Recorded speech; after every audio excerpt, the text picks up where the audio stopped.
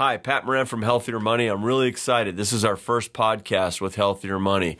We're going to focus on a variety of different things as we go through our various podcasts, but in particular today, I want to share with you a strategy that after being in the business for 30 years, I had my doubts. I didn't think it was necessarily going to work, but boy, as my mind changed as I really dug into this, did a lot of research.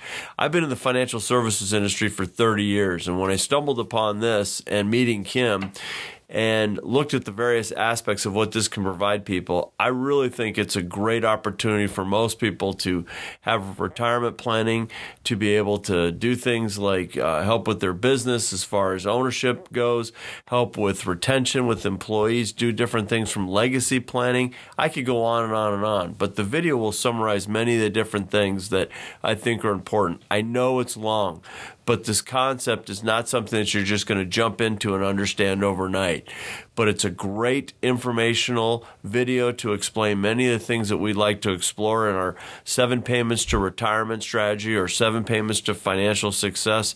Either way, it allows you to focus on making 7 payments, being able to create the leverage that most people that have been ultra wealthy have been used for years to create wealth. And now we bring it down to a level that those with $150,000 in income for the last 2 years or a business with $750,000 in sales now have an opportunity to do what the ultra wealthy's been doing for years, but now you can do it for yourself.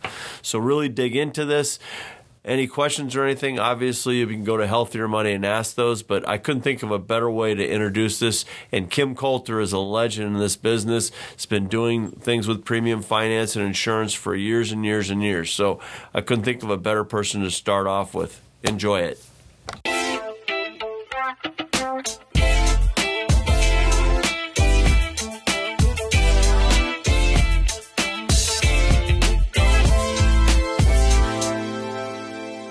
Hey, Kim, it's great to see you. Wanted to pick up our conversation from last time. I know we touched on a few things. We had just had a conversation briefly about peak life versus a flex life. And you had talked about the reasons why you may consider each, and in particular, why are we doing peak life? Yeah, it becomes a budgetary consideration for each individual participant. You know, the peak life product promises a retroactive guarantee return on the product of 1% as compared with that of Flex Life. All right, which has a 2% retroactive guaranteed credit. You know, the Flex Life product translates into the additional benefit of a consumer or a participant in the program in the form of much smaller, or not, I shouldn't say much smaller, but smaller interest payment obligations so that we eliminate the collateral.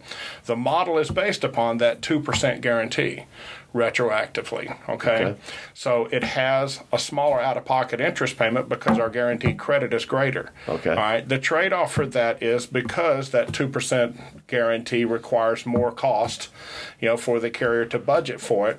The trade-off is a smaller amount of tax-free income, Okay. and it's not significant, but it is smaller nonetheless. Okay. So National Life Group recognized that, and they came out and created a product called Peak Life, which, you know, first and foremost, delivered more value to the consumer and the participant in the Insured Retirement Advantage platform in the form of higher tax-free income. And they did that in 2 ways. One, they reduced the compensation to you as the advisor. Which is fair. That's right. And number 2, they reduced the retroactive guarantee in the product to 1% as opposed to Flex Life having 2%.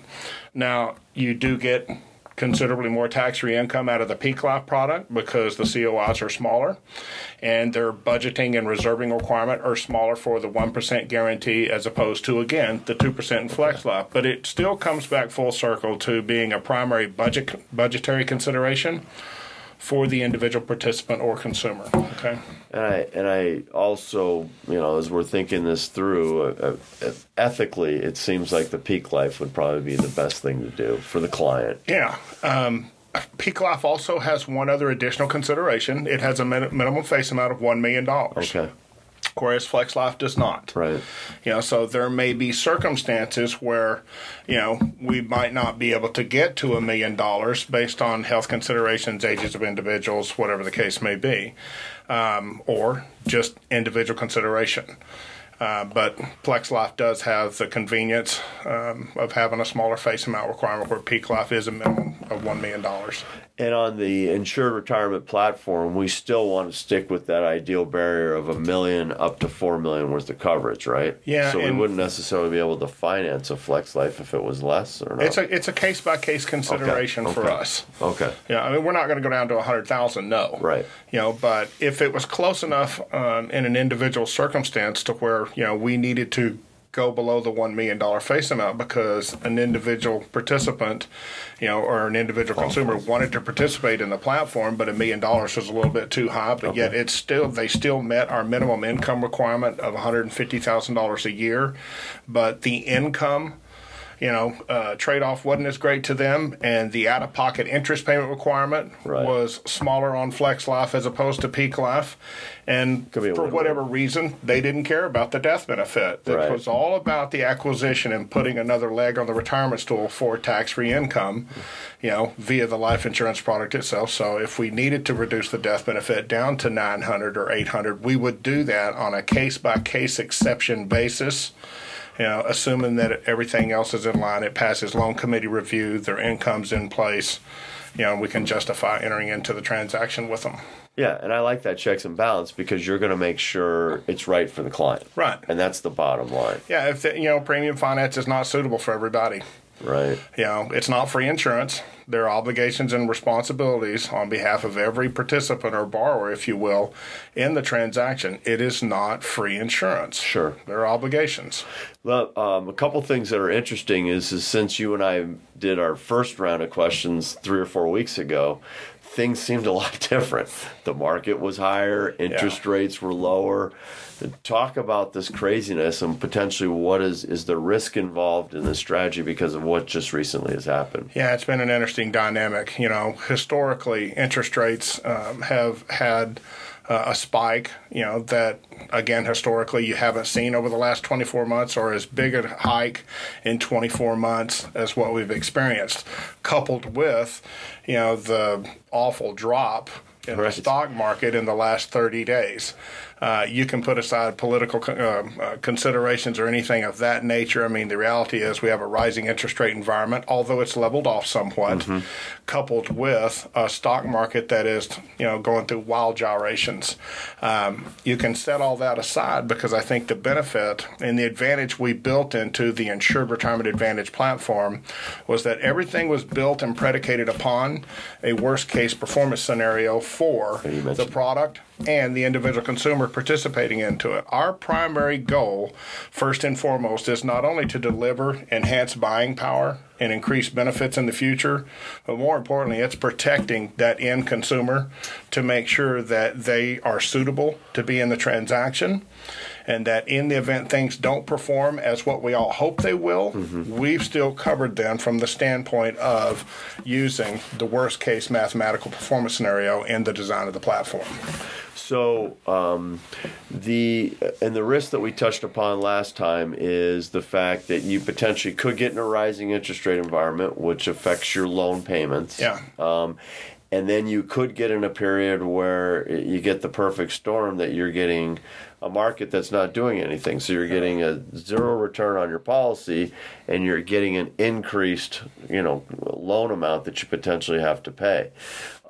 Is it best then to try to cap that loan or just ride it out? I know we talked about we need to dispel the myth that everybody thinks if interest rates have gone up 1%, my loan's automatically gone up 1%. That's not the case, but what's the best solution? Yeah, it's actually a very good question. And again, the thing that I'm most proud of is the fact that we guarantee our consumers or our participants in the platform options. Okay. A lot of institutions, financial institutions, lenders, banks, etc. And I say that, not for any other reason other than there are different types of lending institutions out there. But, we get it. We built everything around making sure that the consumer has options. Okay. Most banks and lenders in this space do not allow a client any other options to adjust for unforeseen situations, much like what we've encountered in the last 24 months. We've got obviously a considerable amount of transactions on the books, being the largest funder in the space for the last 4 years. At the end of the day, we do allow a client to make a free material change at any time during the first 5 years.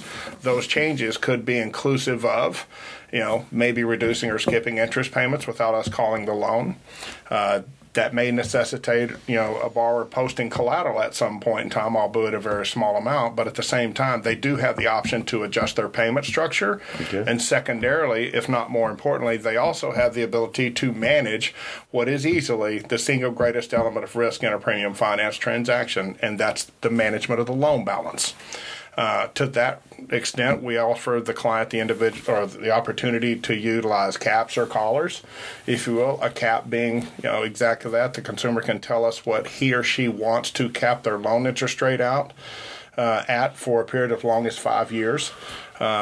Typically 2 years right now is the sweet spot in terms of cost, and I would argue historical efficiency. If the consumer wants to cap their loan interest rate at 6%, and this is in these days rates and environment, if they wanted to cap their interest rate at 6%, they can do that for, again, going out as long as a period of 5 years. Or, and if interest rates exceed that, they'll be capped at 6.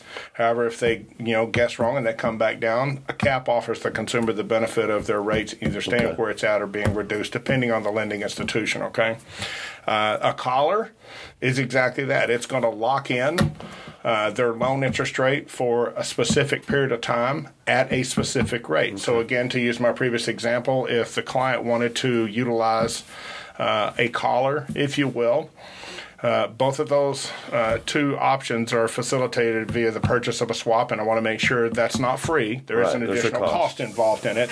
Which is going to affect the performance and everything. Okay. That's correct. But if an individual becomes concerned about the interest rate in his or her transaction, the point being, again, they have options. And that's not something that we just say. It's actually on our website. Okay. And it's in our premium finance app under our one free material change guarantee. The collar, again, can lock in a rate at, say, 6%.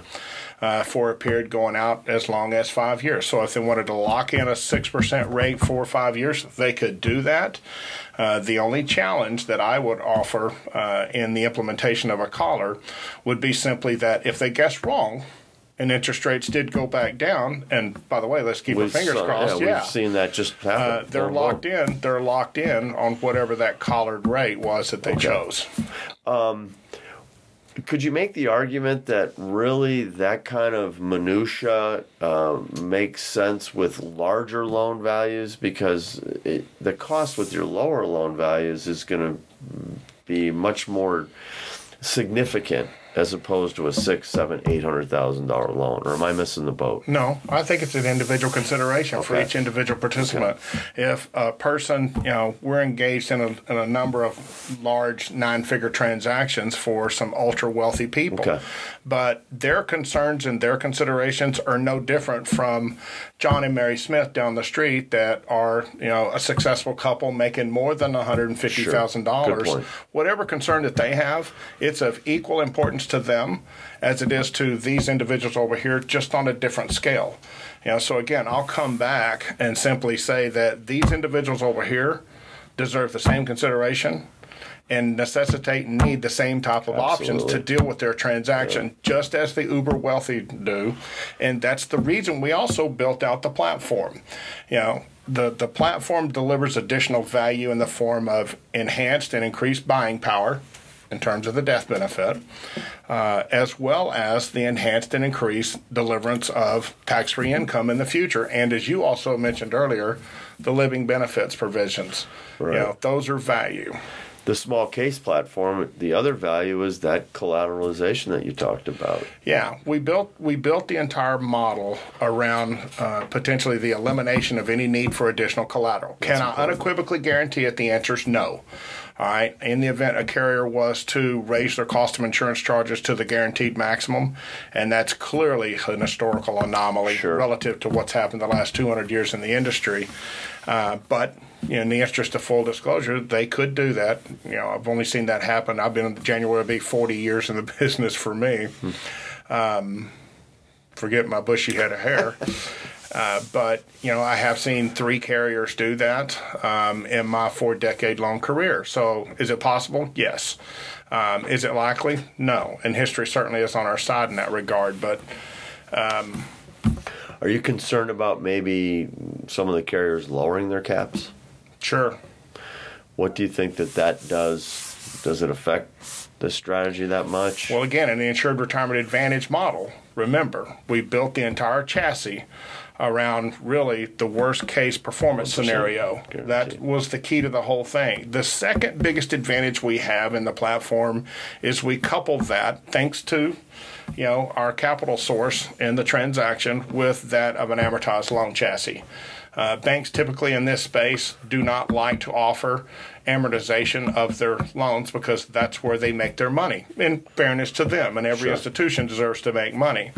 In this particular case, because our primary goal was to deliver additional value to Middle America, who are the primary participants and candidates for this platform, are the president and CEO of Global One, who is our partner in the platform, agreed to allow us to couple our loan, the amortized loan chassis, with this entire transaction. And that's really what makes it sing. So as long as we're able to manage the loan interest rate in the transaction, which, again, I spoke to earlier relative to the material change provisions, we're good. Market performance is going to always be up and down. It's going to be wild, albeit maybe not to the extent it's been the last 30 days. Yeah. But it's always going to be like this.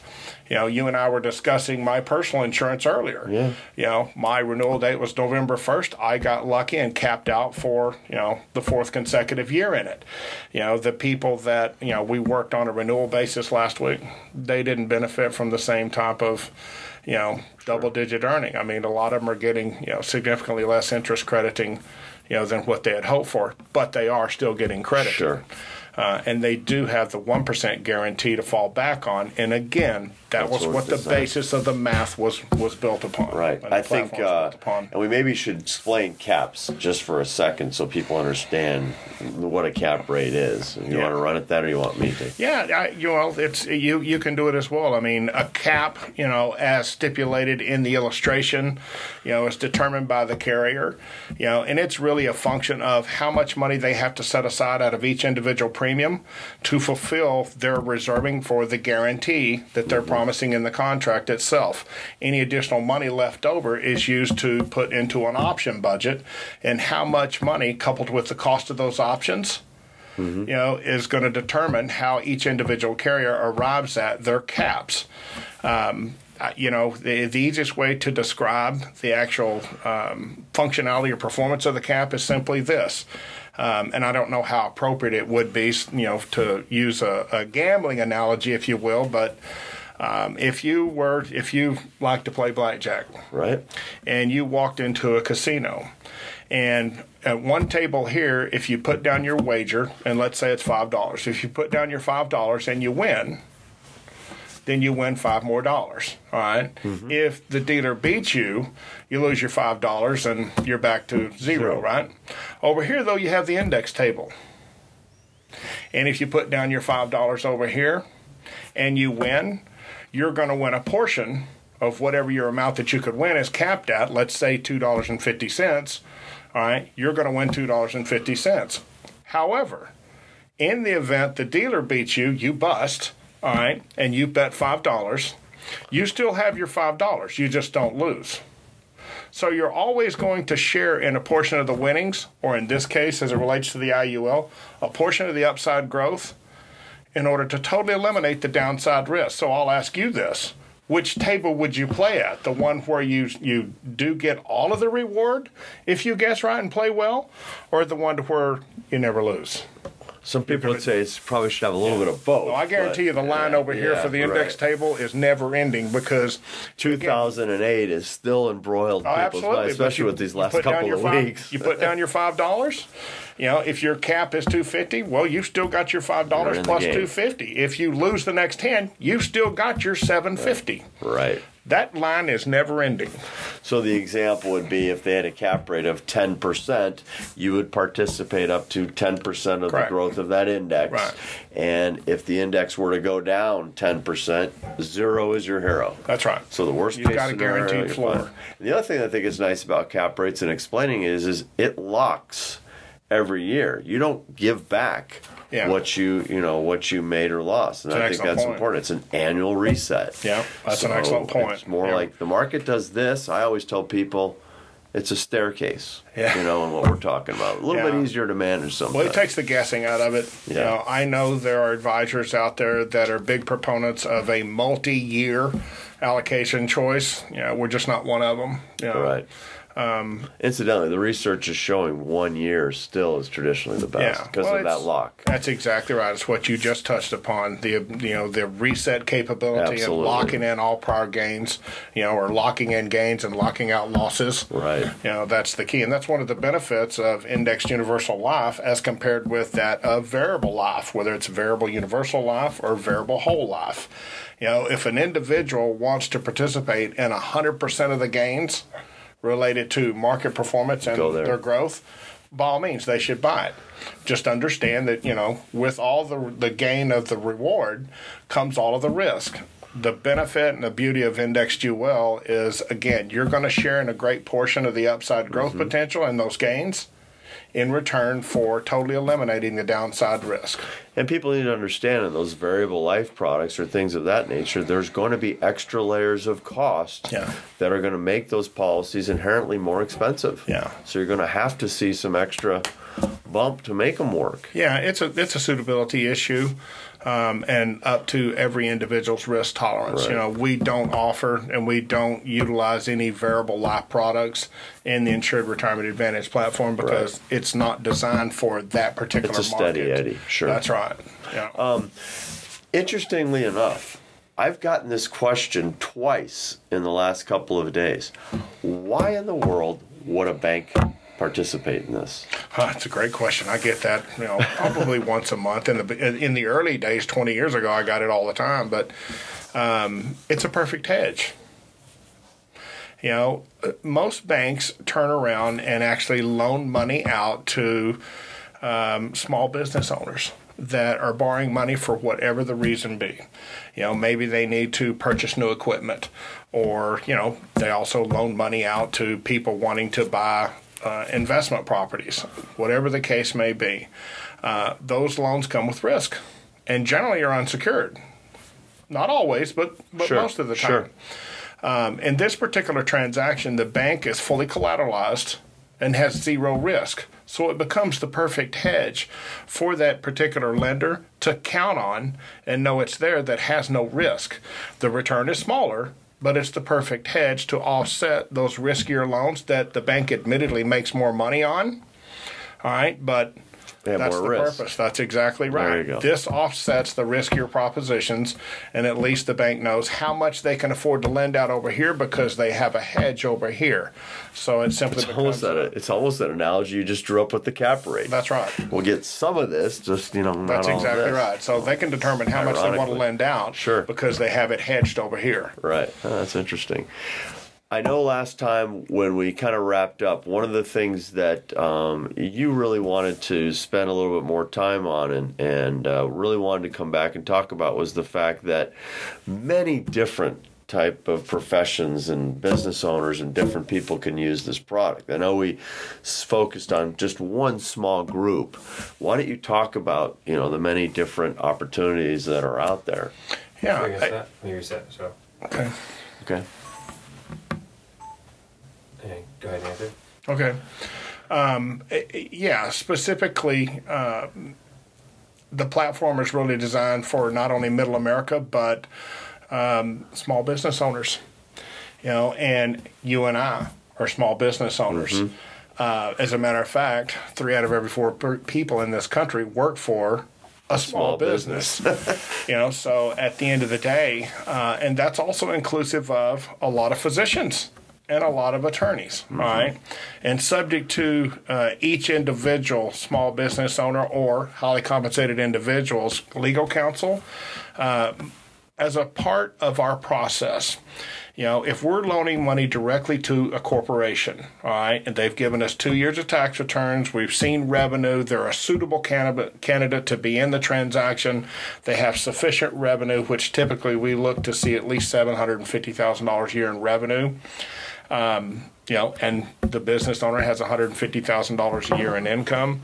As long as they're a suitable candidate, then, that's what the platform was built out to deliver the value to. But at the same time, that could be Bob's Muffler Shop down the street. Sure. Or it could be, Dr. Jones' medical practice. Or it could be Mr. Smith's legal practice. When we actually loan to that corporation, the day after we fund the policy on behalf of the insured, all right, we go back, and I say we, I want to, in the interest of full disclosure here, make sure that I mention it's Global One, all right, and as a wholly owned subsidiary of Synovus Bank, they're going to go back and file what's called a UCC-1 filing against that company's assets to secure their loan. In addition to that of the cash value, because it is a commercial loan. There are those legal professionals that would argue that it could provide some additional corporate asset protection in the form of that UCC-1 filing, and specifically Synovus Bank and Global One being in a first position against the company's assets. I'm not going to take a position on that, but certainly there are legal professionals out there that would suggest that that's an excellent form. Yeah, they're in first position. Corporate asset protection. Everybody else comes to the party later. It's an ancillary benefit, I'll argue, because the business owner does have the option. If, say, for example, you wanted to buy another agency down the street or another advisory firm, and you went over here to Bank of so-and-so, and they agreed to loan you the money provided you would allow that bank to place a UCC-1 filing against your corporation. So you go ahead and do that. But at the end of the day, if you come back and, another advisor says, well, Pat, you can do that, but Global One's got to have a first lien against your company's assets. Actually, we'll move, and again, I say we, it's Global One. Global One will move that lien back to a second or a third or a fourth, or if you request that they remove the UCC-1 filing against your company's assets after they funded the contract, as long as Synovus and Global One are fully collateralized and they're securing the transaction, they will do that for you. So I would submit that it's an ancillary benefit that comes as, another benefit from the commercial lending chassis. That's a big deal for a lot of people. And unfortunately, one of the big risks I always tell people is we're a litigious society. Yep. It's lawyers, love to sue, and people get sideways about the smallest things, and it blows up, and before you know it, it's a mess. It's up to each individual business owner's legal counsel, and I'm not an attorney, so I don't give legal advice. I'm not a CPA, and I don't give tax advice. Right. And neither do you. Right. But at the same time, there are a significant number of those two professions and professionals within those professions that would suggest that this is at least a form of corporate asset protection. And that's a big deal for a small business owner, which generally, the value of their practice, I don't care if it's a doctor or a lawyer, the bulk of their net worth lies in the value of that business. Right. Why don't you protect it? I got asked this question. What happens if, I'm in this transaction, maybe 3-4 years, and we decide to sell our company? What happens? And then the flip side I got was 3 or 4 years. I just did a business recently where there was 3 people involved. One of the people gets really sick or hurt and can't, work or, no longer participate in the company. They kind of asked me some of those scenarios. Well, if you were selling your business, the borrower has options. Okay, one, they can pay off the loan. Right. All right, that's certainly an option. The entity purchasing, that business that's being sold, could also agree to pay off the loan so that the borrower then and the participant in the platform would be able to take their transaction. You can make that fundamental change you talked about. We can also change borrowers as long as there's a nexus in the relationship, and clearly one business buying another Right. would constitute a nexus between the two entities. But if your question is really built around the query of could they change borrowers in the transaction for a variety of reasons, the answer is yes, provided too that borrower also qualifies financially and is a suitable candidate to be in the transaction. I think their question was if we made this 5 or 10 year commitment and we sell our company 4 years from now, we haven't fulfilled necessarily that. What I told them is in theory then you would presumably be getting some type of large cash infusion. So you could pay off the loan, you can continue to just make it yourself. You're going to have a variety of different options. The world's not going to come to an end. Right, and depending on the type of transaction that's entered into between the corporation acting as the borrower and the individual receiving the benefit, if a split dollar agreement was implemented in the transaction, you can certainly make the argument that it would be a cash on cash swap, if you will. The insured potentially could be subject to, imputed interest income benefit. Well, let me restate that. Would be subject to imputed interest income benefits, taxed at some percentage, whatever their tax bracket is at that time. But essentially, you're taking over all of the cash value in the policy unencumbered, which, again, under current tax law today, allows one to access it on a tax-free basis, whether it's today or at some point in the future. Right. But it's a fair question, but the good thing from our side of it is that if an individual is looking to keep the transaction in force, they did buy it for a reason.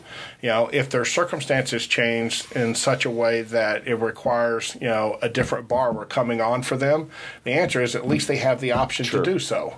It's not that, they're selling out, so therefore we have to unwind the transaction, surrender the policy, everybody goes on their own way. Right. That's not the case. Again, just as we talked about with the one free material change guarantee and borrowers having the ability to manage their loan interest in the transaction, the same thing's applicable here relative to borrowers. They have options. Right. The flexibility and the options I think are very important for people to understand. And also, they're not going to have a situation where it blows up and they don't walk away with, something. I think people fear that, I'm not going to get anything. And that's not true at all. Right. It may be a reduced benefit. It may look differently, but there's still going to be inherent value there. On the premium finance, it can be a very confusing conversation in some respects. So I like the fact that you've talked about more the leverage, moving away from getting into the minutia of the premium finance, and understand all you're doing is you're leveraging, amplifying the amount of benefits that you can get while not having to pay for that out of pocket dollar for dollar. Right. Let's assume let's take your hypothesis there and run with it for a second.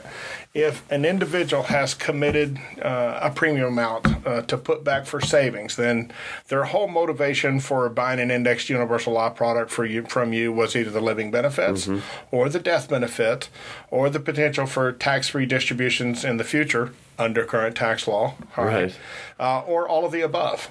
All right. If their commitment to you for that particular transaction was, say, $25,000, all right. Well, if it was $25,000, you would ask them to consider doing just one thing. Take and consider recharacterizing that $25,000 out-of-pocket, after-tax premium commitment to become that of an interest payment, so that in return you could fund their policy with not $25,000 but $50,000. Big deal. For at least 10 years. And you've heard me make this analogy in this comment. You give me 5, I'll give you 10 at double the amount. Therein lies the ability and the benefit of leverage, if you will. It enhances and increases one's buying power for whatever the reason be. Again, maybe it's the living benefits, maybe it's the death benefit, maybe it's the potential for tax-free income in the future, or all of the above. Sure. If they'll simply consider your recommendation that they recharacterize whatever their out-of-pocket commitment was to you for the particular policy, you can fund it with double the amount of capital. And that translates into the additional benefit of death benefits living benefits and also potential tax-free income. Yeah, that's huge. And you do have flexibility. I want to keep coming back and harping on that because, there are other programs out there that, if you don't make 100% of your required contribution in the first 5 years, they'll surrender your policy, Sure. and that's just your tough luck. Right. You lose everything you put into it, and I just don't consider that an honorable situation. As a matter of fact, I'll just leave my comment at that. Right. But in our particular transaction, that's why we have an advantage over everybody else. We give the consumer and the individual participant flexibility to deal with those unforeseen events because life happens. Sure. Stuff happens. And if you get into the transaction in the third or the fourth year, or God forbid, the fifth year, and something unforeseen and potentially devastating happens, you have options, right. Whether it be to reduce or maybe skip the premium payment or the interest payment in our transaction altogether. Whereas, if you're just using that same out-of-pocket commitment to fund a life insurance policy, this life insurance policy that they agreed to fund $25,000 a year with you, it can never catch up with the one that we're funding with $50,000. That's right. But more importantly, if something happens, just like you do in a traditional life insurance policy, universal life, you have the same options over here relative to your interest payment. You can reduce it. You potentially could even skip it. And if you needed to post collateral, say you needed to skip the payment for more than 1 year, they have the option to do so. Maybe they become revenue light. Their business is still doing okay, but something unforeseen happened, maybe to their family member or to themselves individually or something related to the business. They just had a need to alter the transaction in some way, and in the Insured Retirement Advantage platform, that borrower and that participant has those options. And last time I checked, we all running around looking for that deal, that discount or whatever, so now why wouldn't you want to pay 50 cents on the dollar for something? It's a no-brainer to me. You give me 5, I'll give you 10 at double the amount. There you go. I mean, enough said. And by the way, the longer you pay the interest payments, the greater the potential benefit is in the future. Again, whether it's the living benefits or it's the death benefit itself or the tax-free income. I mean, ideally, we'd like to see you do 10 years. We've got to have at least 5, but if you'll go 10 or even longer than that, because you do have options. Just amplifies. Yeah. The greater the benefit and the greater the reward. I'm sure someone's ever has asked you this. What if tax law changes? I know that a couple of times they've challenged the tax-free benefits of life insurance, and it didn't ultimately come to fruition. But does that concern you? Yeah, sure it does. I mean, at the end of the day, they've also attempted to tax the inside buildup of the cash value itself. Right. Again, me not being an attorney, I don't give legal advice, but all we can do is look back and see what's happened historically. And you're right. Certain members of Congress on a particular side of the aisle have raised that issue with the obvious intent to raise tax revenue. Sure. They have not been successful to this point. Do I think they'll be successful in the future? Pat, you and I both been doing this a long time. Right. I guess we could offer speculation. I don't believe they will, but you just don't know. Yeah. But I can say this. If you were to ask me, do I believe the transactions that were on the books up till that point that legislation was passed, would it be grandfathered? I'd have to say yes. Historically, that would certainly support a yes answer, but you and I can't guarantee anything because, after all, it would involve Congress. Okay. Yeah, and there is no guarantee where they're involved. Someone always said that if the IRS was a baseball player, they'd be in the Hall of Fame because they've gone like 15 for 17, 15 changes in 17 years or some craziness. Yeah, but taxes are just a fact of life. That's right. You look at the estate tax laws in this country. They've changed 39 times. And again, depending on which side of the aisle you're on, I'm not going to state which side I'm on, but at the end of the day, they've both got their preferences, and they've actually even done away with the estate tax laws 4 times. I don't know how much of a good luck benefit it is to have passed away during the times recently as 2010 to where there was no estate tax, because it does involve somebody passing away.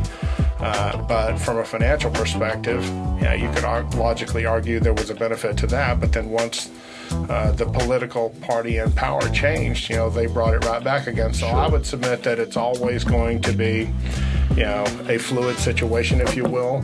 But as it stands today, based on history, do I think the whole transaction would be grandfathered? Yes, I do. Could that change in the future? Sure. Your guess is as good as mine, but there's historical the last time I precedent. checked, the life insurance industry is kind of big too. So I have a feeling their lobbyists would be out in force. So.